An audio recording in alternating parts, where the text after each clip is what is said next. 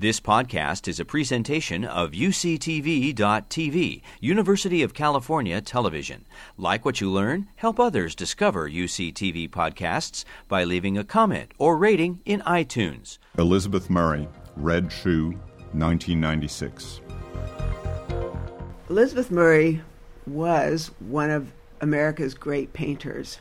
Her paintings became more and more sculptural, and we asked her if she would like to come think about making an actual sculpture for the campus, and she said she was willing to give it a try. She chose this grove on the edge of campus because the scale of it is smaller than lots of others. It's never been watered regularly, so these trees are smaller. And she liked that idea because it could make something feel bigger in the grove. Elizabeth has been highly influenced by Disney films, fairy tales. She uses everyday objects. Shoes are an element for her. A shoe is something that we all know.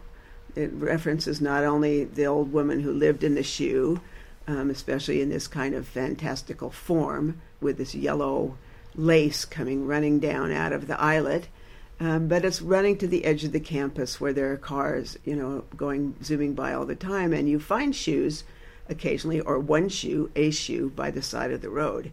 And it causes one to wonder, where's the other one? So you're sort of inclined to figure out some kind of narrative. And this shoe that she made out of wood is climbable.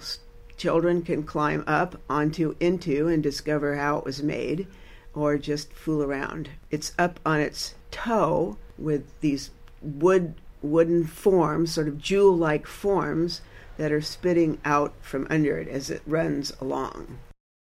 This was a sort of natural evolution in Elizabeth's work.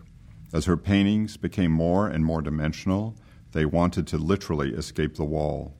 This work is the farthest she ever went toward sculpture, and it gave her reason to turn back to painting.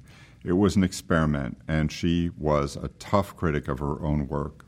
Elizabeth was a wonderfully direct and fearless artist, and this sculpture with its surrounding rocks, as she called them, has a sense of fragility and of being handmade that is unique to the collection. You've been listening to a podcast by University of California Television. For more information about this program or UCTV, visit us online at uctv.tv.